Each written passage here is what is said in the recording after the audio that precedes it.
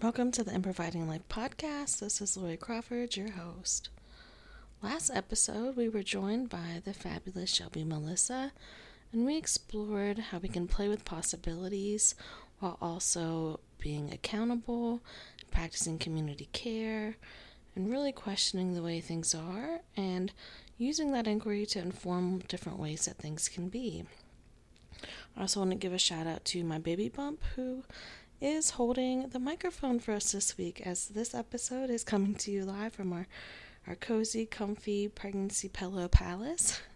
I am 3 weeks away from my due date, so we are going to hopefully be getting some episodes stockpiled to be shared out during my maternity leave. And this is, a way that we are yes-anding this life transition in my life together.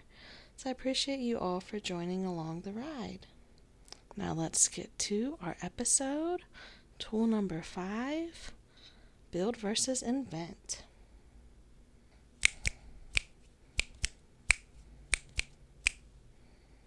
So the fifth tool of improvising, build versus invent, is one that feels very thematic for this stage of life that I'm in, not only in pregnancy, but also of allowing myself to be enough, of really claiming my life experience and rewiring myself to be able to see what my stories actually are, the way that I would claim them, the way that I see my life, and challenging the ways I've been told that I am, or the ways that I've been expected to behave, and really, what I've been practicing during this month of September as a sturdy September. How can I create and cultivate a sturdier foundation within myself, so that way there's less of a sense of I have to keep reminding myself of who I am.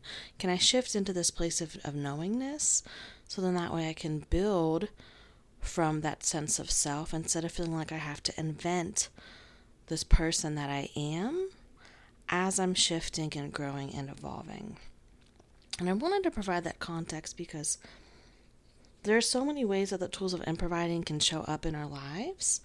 And for me, I always start with, how can these provide me a different sense of access to myself while calling into question the things that feel less supportive, or perhaps the things that I was told to value, or the ways to express myself that were really to serve the other person's interest at the cost of what was actually best or supportive or nourishing or accurate with myself. So with sharing that context, let's jump into what this tool actually means. So invention in itself, if we think about improv, you're literally inventing things in the spot. So this tool can seem sort of counterintuitive to people thinking of, well, it should be about invention, of creating something new. But there are a lot of caveats, because invention sort of implies that you have to start from nothing. And it also implies that, there isn't this foundation, that there has to be this inherent shakiness or like a lack of support. And also that it's really on you and you alone to usher in something new. And so when we're in invention mode, and thinking that everything has to come from scratch and that we alone have to do it, we end up running on fumes. And so it's really this reality of lack. And I want to just acknowledge too that our systems and structures are created in a way for us to experience lack and scarcity, and that's real as fuck. But when we only have access to that place of invention of, we have to dig our way out of it, right? This idea of pull yourself up by your bootstraps, when many of us don't even fucking have boots, It's that way, that whiteness consciousness and the different isms being patriarchy, capitalism, and racism, that those all are structural and systemic ways of intentionally sort of weaponizing this idea of invention of, just get your way out of it. And so for those of us who have tried to get ourselves out of something, right? We're told to invent a new way of being. But that happens with this idea that, again, it's us doing it alone. And that is such a huge fucking mountain to climb, and one that we shouldn't even have to try to climb ourselves. Then on the other hand, though, if we're thinking about what building can mean, how can building create room to acknowledge what is, so be grounded in a sense of reality, and also incorporate what's known, what's relevant, what's supportive, as a way of having inspiration and validating your lived experience, the lived experience of your ancestors. And really, one of the things that I like to incorporate in this part of the conversation is this idea that so much of what was known about living well and having access to quality of life in the past has been violently lost because of colonialism. Indigenous cultures and practices were rooted in the idea of communal care and living, and access to quality of life being something universal and something unquestionable, something that was the foundation from which everything else was built in society.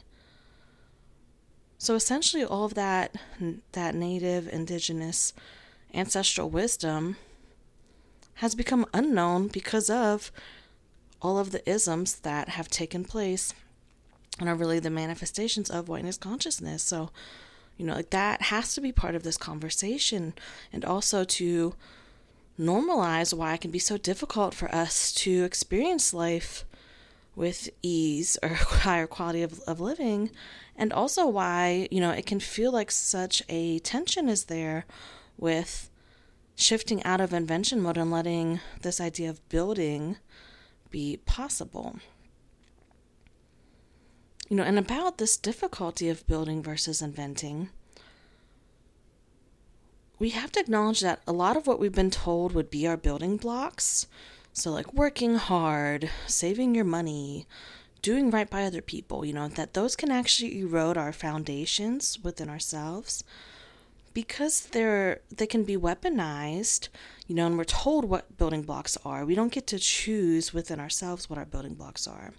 So we end up often being bypassed or experience gaslighting, and that limits our access to the deeper parts of our stories that bring us a sense of empowerment, that honor our authenticity, and that really elevate our accurate location, or like how we're actually doing, what our actual needs are, giving us room to even dream about a different reality being possible.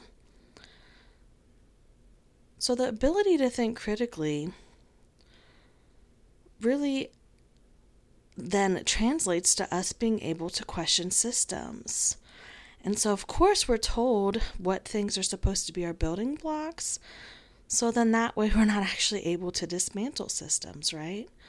So we're told to build with the blocks that uphold the systemic inequities or problems in our lives. So, of course, it's going to feel really unnatural to think of building instead of inventing because, we need to invent new systems. We need to dismantle the current ones. But again, that idea of invention implies we don't already have the wisdom in place to create a better life. When again, it is available, it's just been violently silenced and erased. So how can build versus invent be a tool where we're taking a step back? Perhaps we're doing a brain dump and saying, this is what I've been told to value. These are the building blocks I've been told to use. And also what I've been told to build, right? Because we've been told to build the white picket fence in a house with 4.6 people in our family and a dog named Toto. And, we've not only been told with what to build, but what to build.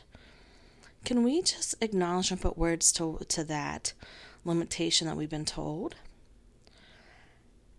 And can then we also have a little bit of exploration of saying, what do I desire building? What in my life experience feels like a building block for me? How can I yes and what feels relevant for my experience? And asking those types of questions allows us to sort of shake the dust off of the things that have been given to us to sort of appease us and keep us in our place or to feel comfortable with our discomfort. And so then we're like re-sentimenting building, right? And at the same time, that allows us to also challenge what we've been told about invention mode, right? Because the thing is, if we're told we have to invent all of these new realities, and we're told that we have to do that by ourselves, again, that makes the mountain so big that we feel like we then can't accomplish tackling the mountain because we're supposed to do so alone. And we're supposed to do so in face of all of these systems. So that's why burnout is so real, and that's why so many of us don't have access to really giving it, like a good faith effort, so to speak, because we shouldn't have to have those connotations with invention where, we're asked to be the sole saviors of everyone and everything, because that, again, is the way whiteness consciousness is trying to reframe colonialism and asking us to do that colonizing, when really there is so much ease that happens when there's a more holistic and communal approach to things. So if we can acknowledge that we've been made to feel like we have to be the sole saviors of all things, including our own lives, how can we shift into being more open to sort of a collective shift happening, and acknowledging that collective shift happens from incremental individual shifts, right? So what we do does matter, and doing it in communities that are also shifting is really more of the sustainable plan. And I'm curious about whether having greater access to living life becomes more sustainable and more equitable when we're coming from this more holistic place of really yes-anding our own embodied human lives in reality and those wisdoms of our ancestors. And for many of us, especially white people, I'm not talking about our grandparents, right? Because the closer the generations are to us, the more problematic their behaviors and practices have been. Talking about, can we go generations back, right? And get curious about what was life like before whiteness was a construct. What was life like when there was more communal and harmonious living? And opening up to that idea of building, right? Of allowing there to be this more of a healing element that happens over time. And then, acknowledging too that even what I'm saying has been influenced and inspired by indigenous practices themselves. And one that I will name is, the idea of 7 generations thinking of, how you're going through life or building your life right now is a reflection of, 7 generations back and impacts 7 generations moving forward. So, there are ways, again, even if you don't have access to a physical community that is of looking at growth and healing and reclaiming the sense of empowerment and having community impact, there can still be this way of acknowledging that, okay, well, now I have 7 generations of ancestors before me. Most would not be living and some are, but how can that be a sense of a support team, and how can that then influence how I move forward, so that way I'm cultivating and building a legacy and an impact and a foundation, so that way 7 generations moving forward has access to a different amount of choice and choices they want to make. How can future 7 generations have access to greater quality of life and a life that's worth living and is livable? Because myself and 7 generations before are now, being part of this support squad, right? And righting wrongs and sharing knowledge and wisdoms of what could be in place to usher in this newer wave, And all of this sounds woo or maybe radical, whatever words you use, but can we just normalize that? We've been made to think that more holistic, embodied, and sort of energetic and spiritual practices, again, have been made to be taboo or problematic, when this would have been the more natural approach previously, before, again, what was known to work for having livable societies was colonized and stripped down and reduced to the systems in place that make them not livable right now. And I'm sure some of you are now asking, like, can this now be translated into something that feels more tangible and practical? I just want to acknowledge that tension, that it might be a different episode than you were expecting, and that's okay. I didn't know how this information was going to come out. I had a few rough notes, but here we are. And also, yes, I can offer some other questions for you to sit with. And today is the first day of Libra season that I'm recording this, so acknowledging that Libra season is about bringing relationships into balance. And so to reciprocate the energy of you spending time with me here, I will offer some questions on how to yes and build versus invent as a tool. Wop, wop, wop, wop, wop, wop, wop.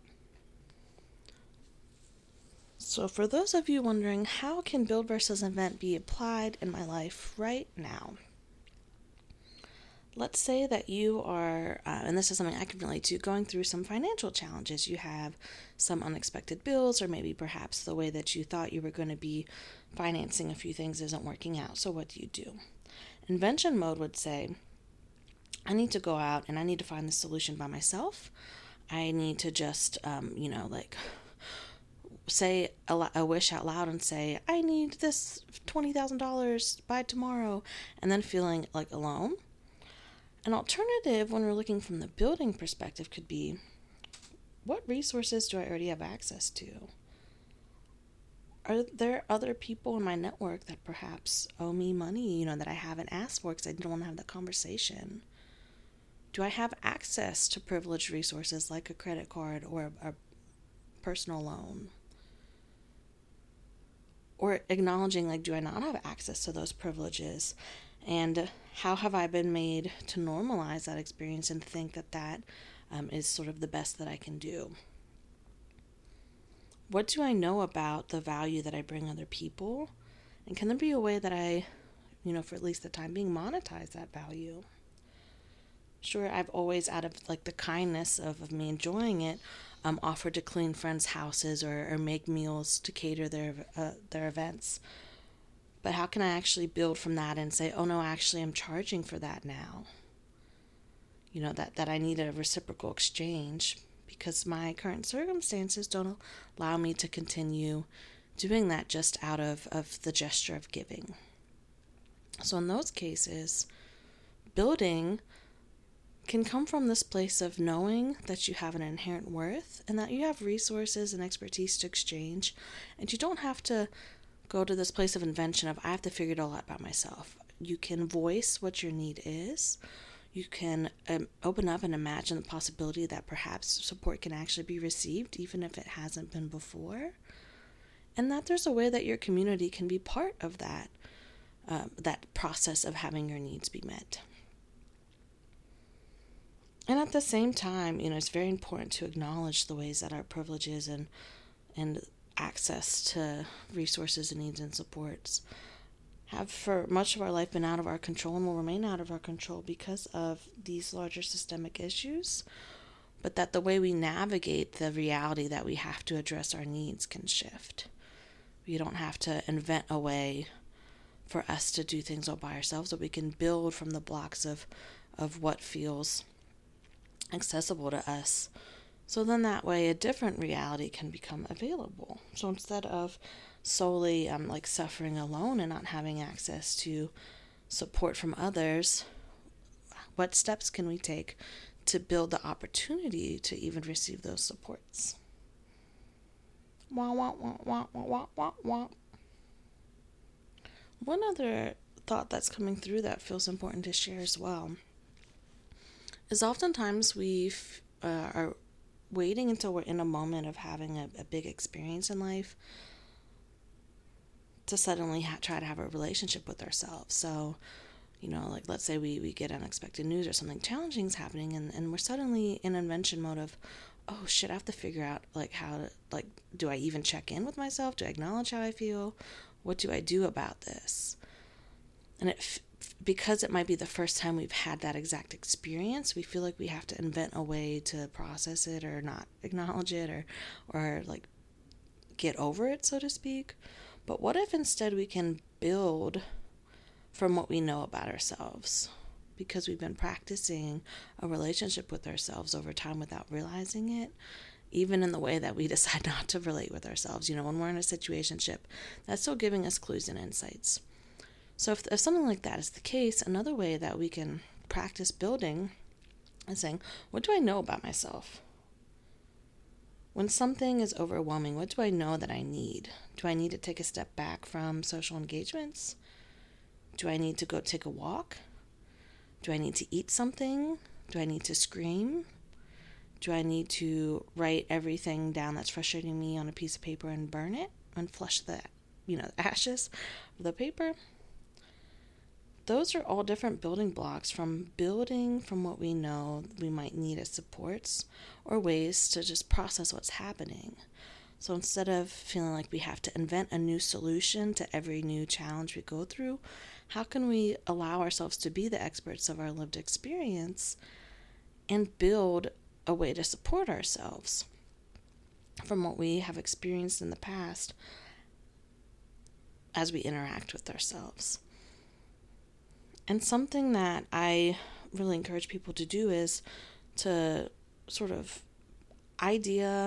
brainstorm, map out ways that you could feel supported or what type of support you might want to receive before you actually need them. Because if we're waiting in the moment of a crisis to explore, this idea of building versus inventing, that means we're already probably running on fumes. We're already spread pretty thin. So how can this be more of a proactive tool, or more of like, how can I support myself ahead of time by spending time on this topic? Because really being in this moment of being woken up out of adulting on autopilot, is a very reactionary time, and reaction ushers in the idea we have to invent a solution. Whereas having the time to slow down and respond and reflect and to be in a more embodied place gives us access to the building blocks that allow us to have access to choice, that allows us to honor and acknowledge our needs, that allows us the space and breath and time to even receive support from ourselves and from others.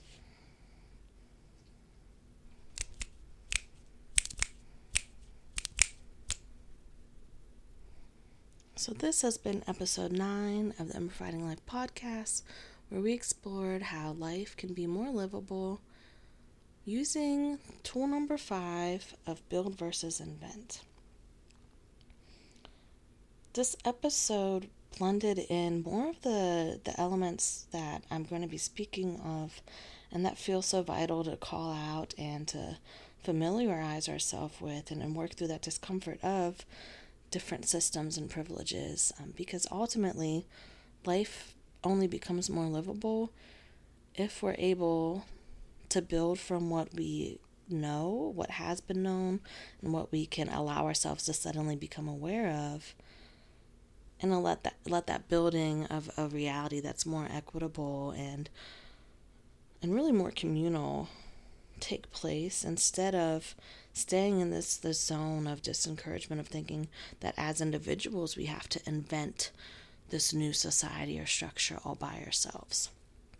And so this, at least on my end, felt like more of a working through the mud together, sort of sculpting that clay, of ushering in this newer energy of this can be both something that we apply in our personal life, and also by embodying it in our personal life, feeling that sense of empowerment that we can reclaim our stories, our resources, our tools, what makes us unique that other people may have invalidated. By reclaiming access to that, we can build towards something that feels more livable, and that the more of us are doing that part is what over time, quote unquote, invents a newer reality, because it's the unfolding of this collective work. And also we normalize that we don't have to only have access to invention mode, where we are waiting till there's a crisis to respond to, and then having this pressure of doing it all by ourselves. If you have any thoughts that came up, or any feedback, Or if you would like to be on the podcast, please reach out and let me know. If you aren't yet, you can link up on Instagram at improvide.with.lori. And there's a link in my bio now where you can actually apply to be a podcast guest. You can also email me at improviding101@gmail.com. Because I'd really like to have more insight for what would make life more livable for other people, so that way we can start to see ourselves in one another. As always, I hope you have a razzle-dazzle day. And if that's not accessible, you can put an F on front and have a frazzle-dazzle day.